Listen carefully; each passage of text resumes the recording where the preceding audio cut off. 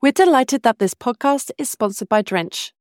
We love their curated catalogue of high-quality bathroom products at affordable prices, which can transform your space into something beautiful. No matter how small the details may seem, Drench won't miss them. Use the code HOMENOTES10 for 10% off your first order. Hi everyone, welcome to our little bonus episode where Jane and I are going to be rounding up our takeaways from our first ever series of Stories from Sight. Firstly, thanks to everyone who's made this podcast possible, to our lovely sponsors Drench, to our wonderful guests, and to all of you who have listened and left reviews and messaged us saying how much you love it. We've been blown away by the response, so thank you so much. So to start us off, it has been just a really interesting process to talk in depth with people about their experiences and about their renovations. We've had a real spread of different methods of renovating. So we've had the self-finishing your home and turning to DIY to control costs with Lydia and Jess. And I feel like that's become more and more common as people need to add in their own sweat equity into the process. And we've also had guests who, for a variety of reasons, have had to project manage the process themselves. So Sandra, whose architect looked after the shell and she coordinated all of the interiors, or like Kirsty, who was bang in the middle of COVID and homeschooling and whose architect also was doing the same and couldn't help her run it physically. And then I guess we've also had what I'd like to term the pick and mix approach. So where Elisa and Steve, they chose individual professionals that they needed and kind of stitched together their team and the project that way. And Nick and Dawn took it one step further and they became the main contractor who then organized all of the individual subbies. So it's quite a spread of different approaches and experiences. And I wondered, Jane, what do you think of the common themes that come across through those different approaches? Yeah, I mean, firstly, just to say like how much we've enjoyed talking to everybody. Like we've literally every single episode we've come off on a high, just absolutely loved hearing the stories and the processes that people have gone through. And I think it's been extra special for us as architects because I don't think that we really get to do that with our clients. At the end of a project, obviously, it's really great to get feedback, but you don't really get that full download and the full experience in the same way. So for us, it's just been really joyous to hear that straight from the horse's mouth, so to speak. I really feel like what's brought all those approaches together is about people getting involved in their projects and adding their own skills and effort. And at Home Notes, we often talk about people being the CEO of their projects, which is this role of taking the lead on your project and holding the vision and the budget and coordinating a team to deliver the project for you. And then obviously in all of the cases we've spoken about, they're actually taking on some of those jobs themselves as well. But I really felt that from the people in the series that they had taken that role on with such gusto, and you can see it really paid off on their projects for them to have the confidence to lead their projects in that way. I think for me, the common theme that brings them all together was how it's worth the effort. So that even though it's long and it's painful and it's expensive, that actually having the home you made for yourselves, for your family, and kind of making that space or the backdrop to your life, it really is so worth putting in all that work. That really struck me. Yeah, everyone we spoke to was a mixture of kind of pain and euphoria. Yeah. I guess another common theme was dust and how difficult it is to live with. And also spreadsheets, like as a way of keeping a track on costs and not just doing that at the outset, but how important it is to do that all the way through. I thought that was quite striking. You can see how managing spreadsheets and documenting things, it really gives people a sense of control. Not only is it practically helpful, but also just mentally, I think it's just nice and that people feel like they understand what's happening on their projects. Because otherwise, without that, the process is just too seemingly erratic and stressful. So you can see how those documents really help people get through that process. Also, I think taking the time to find the right people who get what you're trying to do And it's kind of a matchmaking process. You kind of need to feel like there's a synergy with the people that you're working with. Yeah, it came across in a couple, didn't it? That the connection between them and their contractors was actually a lot down to the gut feeling that they got about the connection that they had. And that played out like one way or another. Like for a couple, they were, they had great gut feelings and they just really went with that and it played out well. And, obviously maybe for Kirsty, she wasn't so sure and maybe that played out too.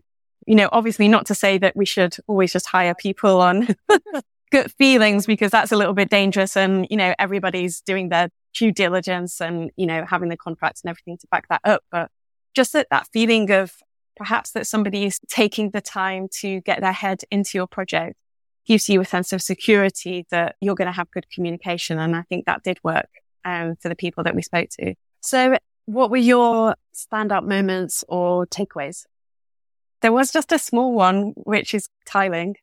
That tiling is actually very difficult and that really good tilers are hard to come by. I think it came up in 3 of the episodes, but essentially that it's a really specialist job and that you might actually have to wait quite a long time for a good tiler. And when they come, they are, worth it. So kudos to all the great tilers out there. I think for me, it would be just the concept that renovating is a long game.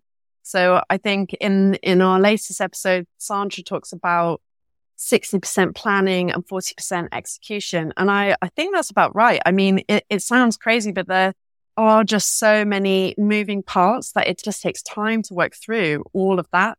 And it just made me think that, if you are in the middle of renovating, it can just feel like, oh, I should be further on. I should be already building it or getting it done.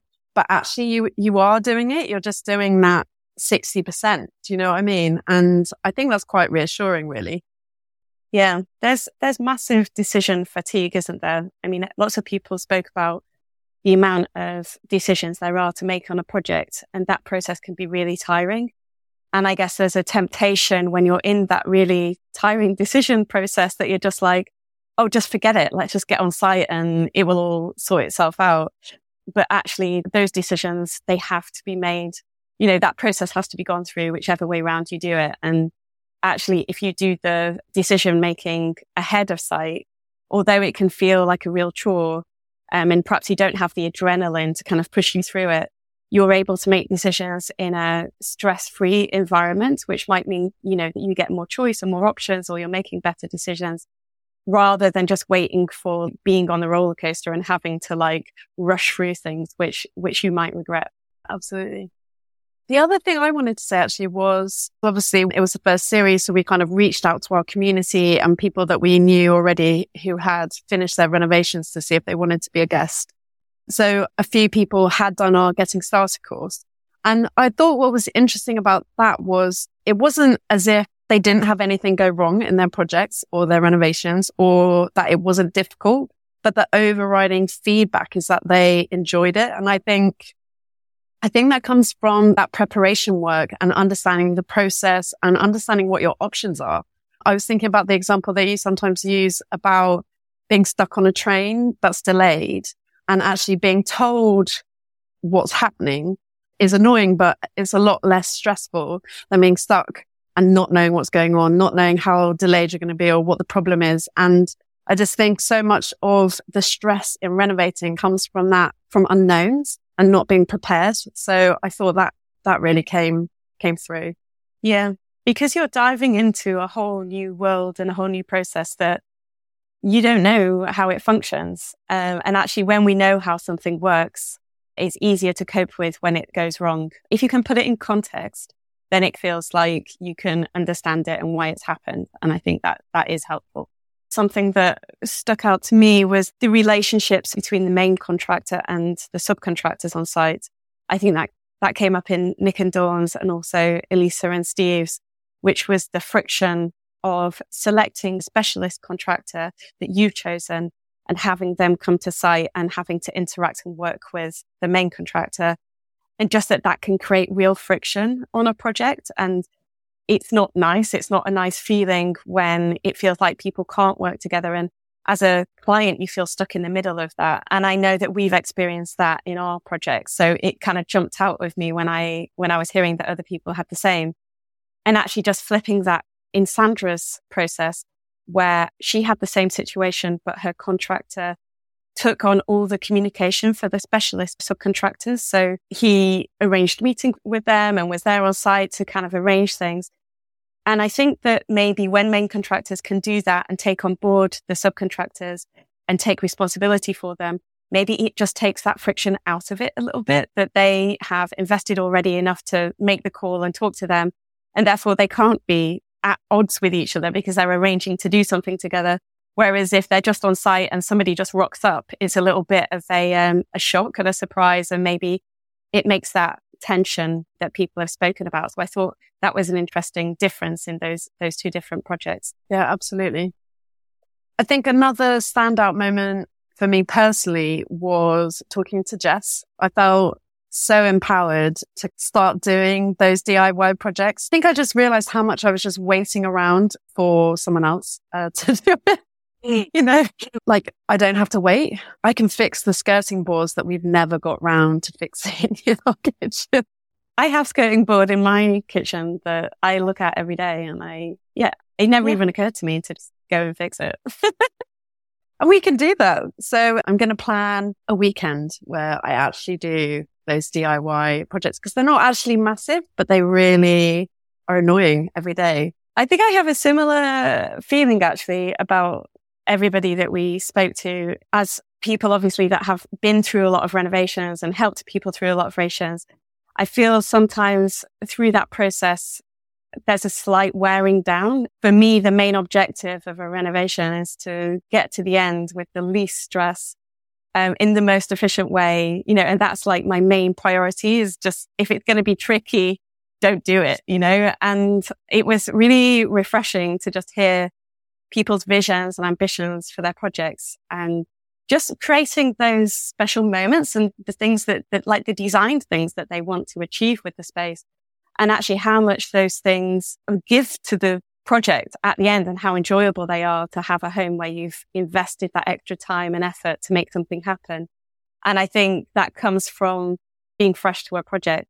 And for me, I just want to kind of grab that energy and savor it really and try and remember that for myself, that those extra things are worth it in the end. Sounds like there's going to be some renovating in your near future too.